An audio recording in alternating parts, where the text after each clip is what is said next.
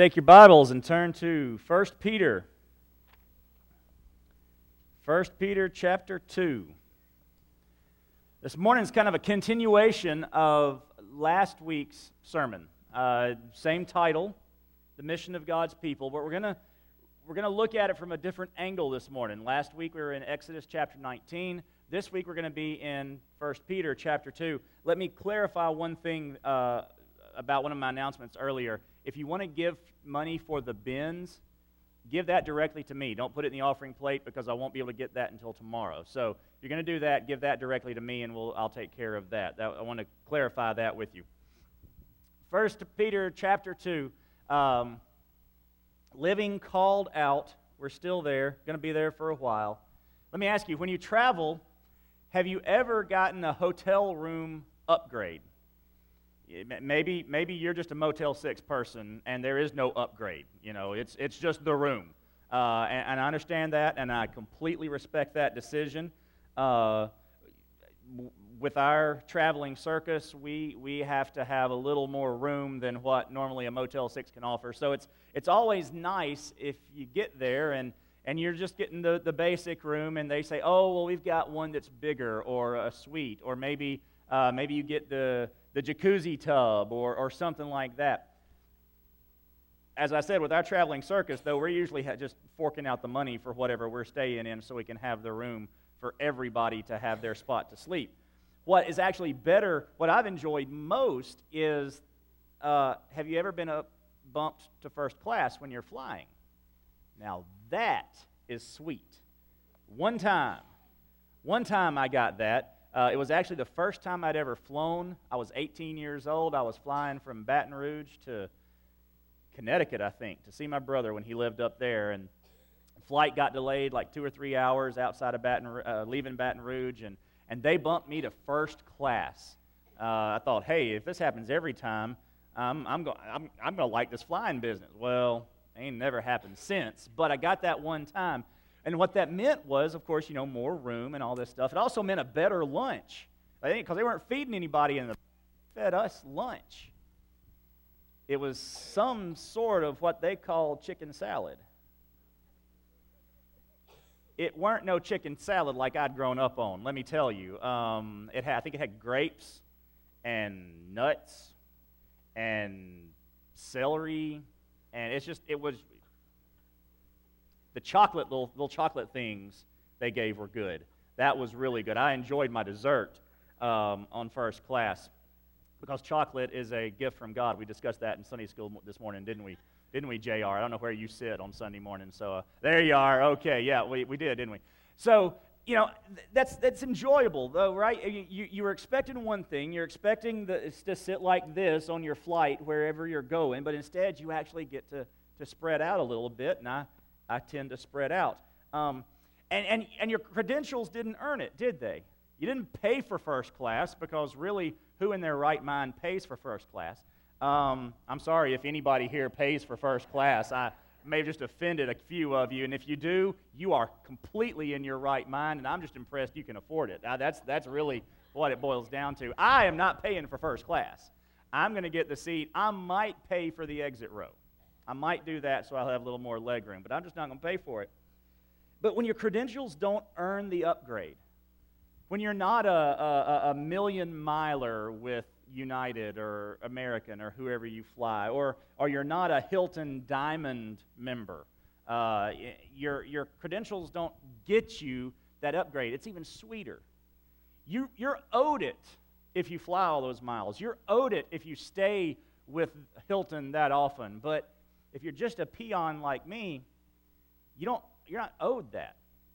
Well, Peter tells us in this passage we're going to look at this morning that that's exactly what happened to us. We were upgraded. We got first-class seating even though we were second-class citizens. We're going to look at that. Look with me, 1 Peter chapter 2, verses 9 and 10. Peter says, "But you are a chosen race, a royal priesthood, a holy nation." Now, if you were here last week, this should seem familiar. This be like an echo for you. "A people for his possession, so that you may proclaim the praises of the one who called you out of darkness into his marvelous light. Once you were not a people, but now you are God's people. You had not received mercy, but now you have received mercy. Leading up to this, in verses 4 through 10 specifically, Peter quotes or alludes to 6 Old Testament passages, 6 of them. Psalm 118:22, Exodus 19:5 through 6, Isaiah 8:14, Isaiah 28:16, Isaiah 43, and Hosea 2. And I'm going to show you, I'll mention those verses again so you can say, oh, it's here, and it's here, and it's here. If you don't want to write those down now, or if you do, go ahead, but the screen is about to change.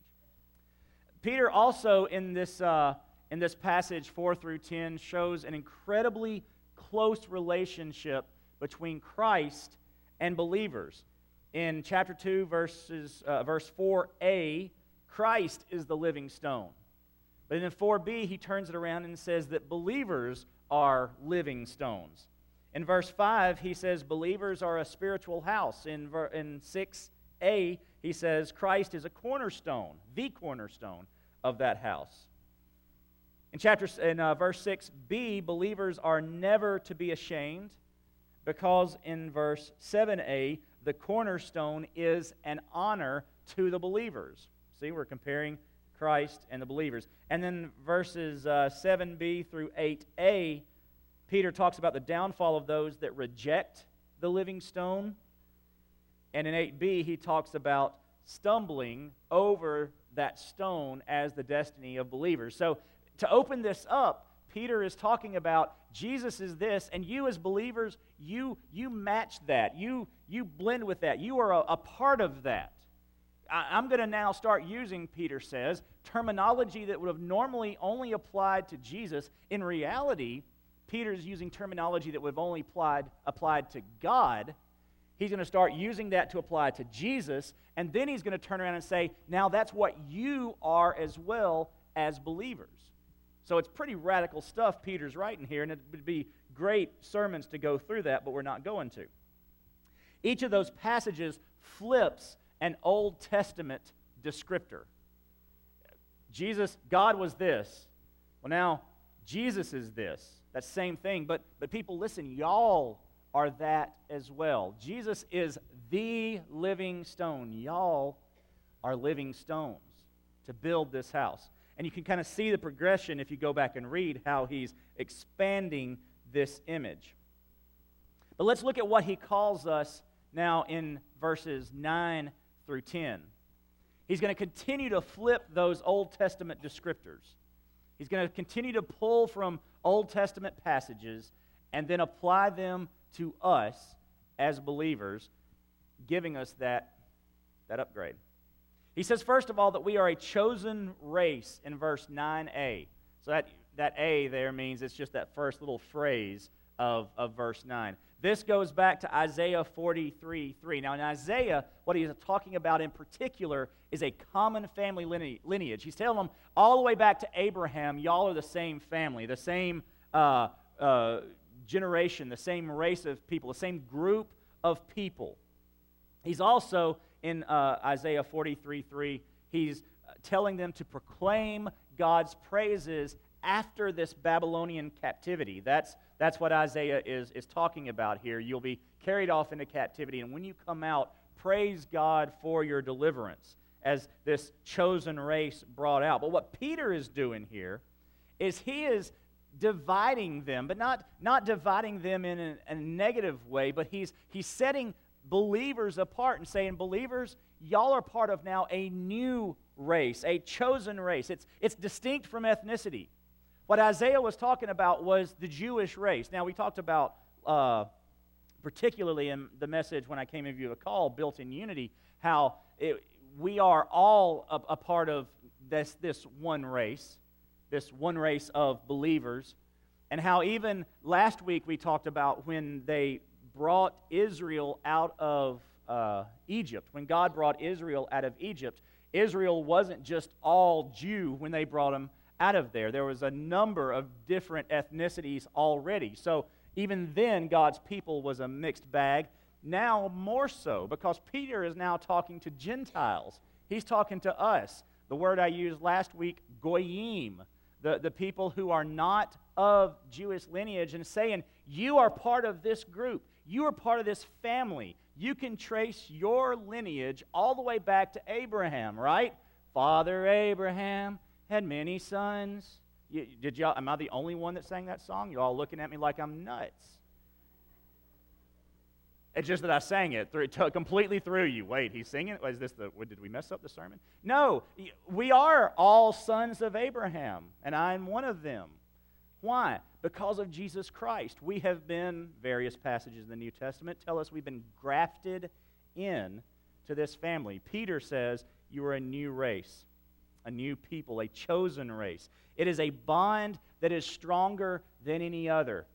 Jesus often talked about, somebody say, well, I join you, Jesus, but, I got to go bury my dead relative. And he would say, let your family, who is dead spiritually, bury your family that's dead physically. You have a greater responsibility now because you're part of a different family, a new family. No one, if you don't leave mother and father, if you don't leave your children to follow me, I'm going to bring enmity between family members. Why? Why would he say all those things? Because we are part of a new family now, a bond that is stronger than family bonds or work bonds or even marriage bonds or friendship bonds.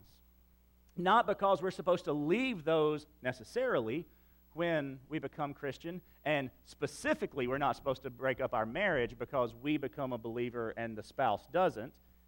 We are supposed to stay in that marriage, so don't go leaving this morning and say, well, Michael said I'm supposed to divorce my husband if he doesn't become a Christian. No, that's not what Michael said. Michael's going to specifically say right now, you stay with your unbelieving spouse, as Paul says later on, or earlier in Scripture. But what I will say is that the bond between you and Christ and the bond between you and your brothers and sisters in Christ is stronger than any other bond and should be stronger than any other bond you have. And so you serve Christ first. And where Christ tells you to leave a group because they don't allow you to serve Christ the way you should, then you should leave that group. But where Christ tells you to stay with someone, as in an unbelieving spouse, then you stay with that person and be a blessing to that person and pray that that person will be saved because of your witness to them. So he says you're a chosen race in 9a. He says to us, Christians, using Jewish terminology, that we are a royal priesthood in verse 9b. This goes back to last Sunday's message from Exodus 19, verses 5 and 6. We are to mediate God in Christ to the nations. The same way the Jewish nation was to mediate God to the nations then, we are to mediate God in Christ to the nations now. Now we just understand who the Messiah is. They understood a Messiah was coming. We now know who he is, but our role is now the same. And as a priesthood, we are to not make physical animal sacrifices, but we are to make spiritual sacrifices. That should kind of ring a bell of maybe Romans 12, where we are to lay our lives on the altar, present ourselves a living sacrifice, which he says is some translations say, spiritual act of service. It is a spiritual sacrifice. That's what we do as a royal priesthood. Now, I talked about priesthood of the believer a little bit last week. I'm not going to go into great detail with it this morning either, but I will say that sometimes we as Protestants get so focused on the individuality of me as a priest, meaning me, not me the pastor as a priest, I mean me as a Christian, as someone with direct access to God, which I absolutely do have, which is why we focus so strongly on the priesthood of the believer. Sometimes we focus so strongly on it, we forget that we are a community of priests, and that Peter was telling us to work as a community of priests. See, in the Old Testament, the priests didn't do things individually too often. They worked together.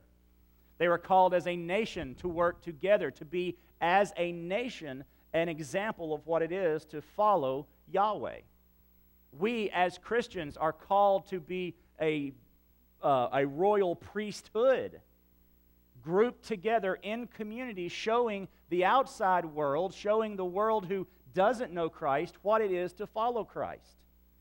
Sadly, the things we show sometimes aren't as Christ-like as they should be, which is why we're going through this now and for the next few weeks to see what we can do better as a church, as a royal priesthood, to reach our community and show the love of Christ to them. It is community, it's not individuality, it is royal, so we are set apart.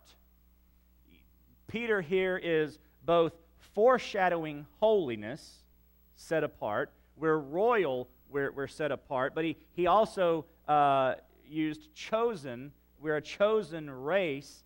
That foreshadowed royal. See how we're just really narrowing it down. You're chosen, you're royal, you're holy. Do you get how precious we are as His followers? But do you also get how set apart we are supposed to be as His followers? How different we are supposed to be from the world. And if you don't, well, he keeps going and helps us understand it. Verse 9c, a holy nation. This also goes back to Exodus 19. Again, a nation no longer bound by ethnicity. This is not a nation of one similar-looking group of people. This is a nation whose marks are not skin color or facial features or anything like that, but whose marks are obedience and sanctification. That's the mark of this holy nation. When we look like God, not when we look like each other. That is a holy nation. That is what God is setting us out to be. Now, let's be honest here. Both for Rome at that time when Peter was writing this, and for us today, a new nation, that idea is polarizing. If you don't believe me, start a blog on the internet and start talking about how you're going to form a new nation. And maybe you're going to set up new leaders. And you're going to, start using some of that language and see if somebody doesn't catch wind of what you're doing. Well, very similar in Rome. They started talking about themselves as a new nation. Someone is set apart. They didn't fit into Rome. Rome's called them atheists because they didn't worship Caesar as God. The Christians wouldn't be a part of their labor unions, their guilds, because the things that went on at the labor meetings, sacrifices and orgies and that kind of thing that was kind of part of good business. Well, you got to go drinking with them to get them to buy your stuff. I mean, that was kind of the basic idea that they had. And Christians started pulling back and saying, we can't be a part of that anymore. To the extent that Rome got a little worried. Oh, really? You're going to start your own country now? No, that's not what we mean. And that wasn't what they meant. And over time, they actually began to win people to their new nation because of their love, because they could say, we're a new nation, a new race, a new people, a new group, we're different, but that doesn't mean we hate you or going to kill you if you don't join us. As a matter of fact, we love you whether you're a part of our nation or not, our new group or not, our new race or not. We're going to love you anyway. That should be one of the hallmarks of the church. But this new nation idea is tough on us. As Americans, we are extremely proud of our country most of the time. We're proud of our history, our lineage. We're proud of those who have fought for our freedoms. We are the greatest nation on earth, I have no doubt. But our first allegiance is to this holy nation that God set up, not to the American nation. So where America diverges from the holy nation, we follow the holy nation. We follow God. Where America is no longer biblical, we chuck America and we say, I will follow God. Now that might get me in trouble, but that's kind of what Christians do, is they get in trouble with people who don't understand and can't follow the fact that I will be first loyal to God and His Word and then loyal to everybody else. Sometimes you get your tax-exempt status taken away. Sometimes you get your head taken away. Well, whatever I have to give up to follow God is what I'm going to do. And I pray that is the rallying cry of every church in the nation. We are Christians first. We're Americans second. And then we're whatever else. I'm a Linton. I'm a LSU Tiger. I'm a, not yet, but I intend to be a Sulphur Tor. NATO, or do we just stop at Tor?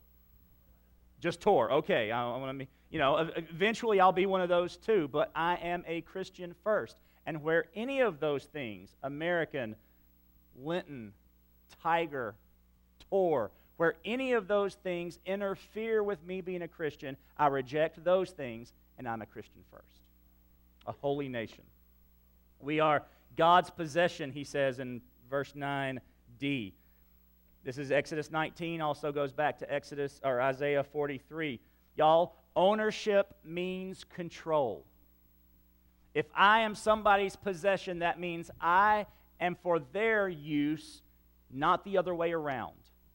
If God is my possession, then I can pray, God, I need $1 million, and He'll give it to me because I prayed it. I had enough faith that He would give it to me. I had to have it because I wanted it. I own Him, therefore He is at my beck and call, if God is my possession. But if I am God's possession, and I believe that's what Peter says, oh, yep, that's what he says, then I am to do what God tells me to do. One way to look at it is we are tools, not trinkets. We are something to be used to do something with, not something to sit on a shelf and look nice. We don't become Christians to come in and keep a pew warm. These pews are fine without you. We are tools in His tool bag. We are all different types of tools. Some of us are duller than others. Some of us are more useful for particular things. Some of us can be used for any number of things. Some of us are very specific. I've tried to hammer with a screwdriver. It doesn't work really well.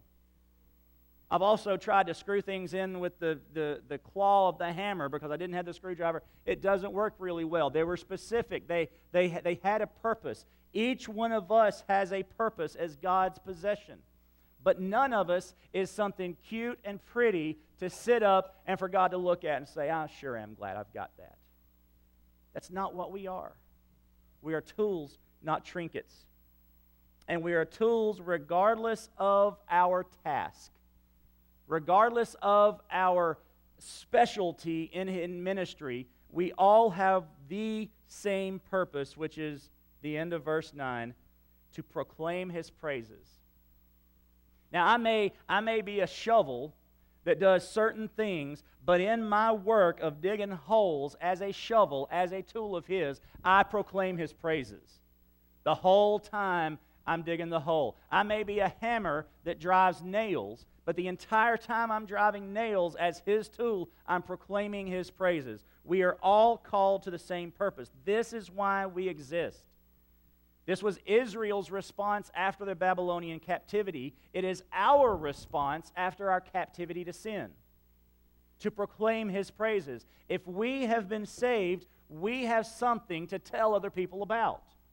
If we've not been saved, then keep your mouth shut because you really don't have that much to share spiritually. We are tools of His to proclaim His praises. And in proclaiming those praises, we're sharing the gospel. Now, evangelism is not, God is so good. That is true. That is a true statement. And that may reflect what God is doing in your life, but that is not evangelism. Evangelism is explaining the gospel to someone and then asking for a response. That's evangelism. So don't call telling people, well, God bless you, evangelism, because it's not. But it is good to proclaim the praises of God so that people can see how He has affected your life. Think of someone you know that if you saw them at work on Monday and suddenly they came to you and said, I just want to tell you how good God is. And it's somebody that right now you're thinking of, if they told you that, you would fall flat out. I mean, you'd be gone. There's no way that person would tell you that. If you can get that image in your head, that should be our regular response to what God has done in our lives through salvation. Because as flat out as you would fall when that person tells you on Monday, there might be someone that falls just as flat out if you use the same language. I didn't mean to step on any toes there, but would people be surprised if you were a Christian? Would people be surprised if you came to work Monday morning proclaiming the praises of God? If so, you got issues, and it's something we can work on, something we can move forward. Because, y'all, every one of us who has been saved, has experienced salvation through Jesus Christ, 1 Peter says, we have gone from darkness to marvelous light. Y'all, that's exciting. That should be like, you know, when you flip the light on in the morning, it's dark and you don't want to wake up the rest of the house, so you wait till you get to the bathroom to flip the light on. You flip it on, and that change in our lives should be that blinding to people. I am that different now than I was before Christ saved me. We have gone from darkness to marvelous light. And then verse 10 echoes Hosea 2:23. All of this is by God's mercy and nothing else. It's not about you, it's all about God. It's not what you do. It's not to lift you up, but to lift God up. You contribute nothing to your salvation. You don't bring anything worthwhile. You come naked, supposed to say, right? Naked, not naked. Naked, exposed, open, broken, worthless. How does that sound like anything God really needs? He just wants you. He says, I just want you to say, I've got nothing. Come to me, say you have nothing, understand that you contribute nothing, and it is His initiative to save you. God calls you. Now, I believe God calls everybody. I don't have a problem saying that. I believe we choose not to come to Him broken and naked and exposed. And we say, I don't need that. But He calls us all. Y'all, He chose to bump you to first class. You didn't deserve it. You weren't a Diamond God member. You didn't have 1 million God miles and wow, I get upgraded. He upgraded you because of His mercy, because of His grace. He said, you know what? I'm going to take this people who are not my people, and I'm going to make them my people by my grace. And the Jews in the audience, their eyes got big when Peter would say something like this, when Paul would go to the Gentiles, when Jesus would talk to the Samaritans. But that's because Jesus wants everybody to come to Him. So this morning, I need you to understand that before you can be part of a new nation, you have to be a new person. Because that nation is made up of people. But that new race, a holy royal priesthood, a holy nation, that is made up of individuals who have all called out to Jesus for salvation. Have all gotten to the point in their lives that they realized that they could not save themselves. They did not have it in themselves to do it. And so they call out to Him. They understand, as Paul wrote in Romans 3:23, all have sinned and fallen short of the glory of God. If I were more like some preachers that I listen to in podcast, I'd tell you to turn to your neighbor and tell them they're a sinner, but that's kind of rude. But it's true. Every one of you could be told that you're a sinner because we've all sinned and fallen short of the glory of God. But, y'all, even though we have lost that part of us, that spiritual part of us is dead while we were yet sinners, Christ died for us. For you and for me, because he knew the wages of sin were death, is death.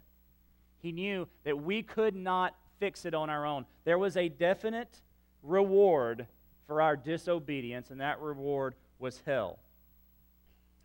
But the gift of God is eternal life through Jesus Christ. When he died for us, that was it. That was all that was necessary. You don't have to earn it. Some of you are thinking right now, it's too easy, Michael. There's just no way I can just believe. I've got to do something. No, you don't. It really is that simple. I won't say easy. Nothing easy about the Christian life, and I won't lie to you and tell you it is. I'll read, Matthew 5, 6, 7, talk about the persecution that you can experience and expect. But I will tell you, it is simple and it is worth it. God proved his love by dying for you. Every one of you. And whoever calls on the name of the Lord will be saved. It is up to you, though, to do that. To believe in your heart that Jesus is Lord, or confess with your mouth, rather, that Jesus is Lord, and believe in your heart that God raised him from the dead. Michael, can I do that this morning? Yeah, you can. Can it be real for me this morning? Yes, it can. In a minute, I'm going to pray. And I'm going to pray that you would do these things. But in that prayer, while I'm praying, I want you to cry out to God to save you. And I'm not going to give you words to say. I just want you to pray, I'm a sinner. I know it. I know I deserve death. But God, you sent your Son to die for me. And this morning, I call on your name. I confess that you're Lord, and I believe that God has raised you from the dead. I mean, that's it. That is really it. And I pray that you would do that this morning as I pray with you. Lord, we do thank you, God, that you have called us out as a group, as a community, as a chosen race, a royal priesthood, a holy nation. But Lord, you have also called us individually, and this morning there is someone within the sound of my voice that is being called to be a chosen person, that you are leading to yourself with the gospel. And I pray this morning that as I pray, that they would respond. I'm a sinner, and I can't save myself. I'm an alien to your country. I'm an enemy to you, but I want you to fix that relationship, and it can only be done through Jesus Christ. So I pray this morning that you would save me, Lord. I call on your name. I confess with my mouth that you are Lord, and I believe that God raised you from the dead for my sins. God, I pray that across this room or later this week as folks watch this on either TV or the internet, hear a podcast, that they respond to the gospel. And Lord, that they would share it with us, what you are doing. Lord, for us as a community of believers, Lord, that you would unite us, you would use us, God, that we would consecrate ourselves to your mission, to relate your praises. And God, if nothing else in our life goes right, we have our salvation to praise you for, and really that's the thing we need to share anyway. Not how you gave us a new boat or more money or a bigger house or whatever, but that you saved our souls. Lord, we pray this morning that we would be a mouthpiece for your praises and your salvation. In Jesus' name, amen.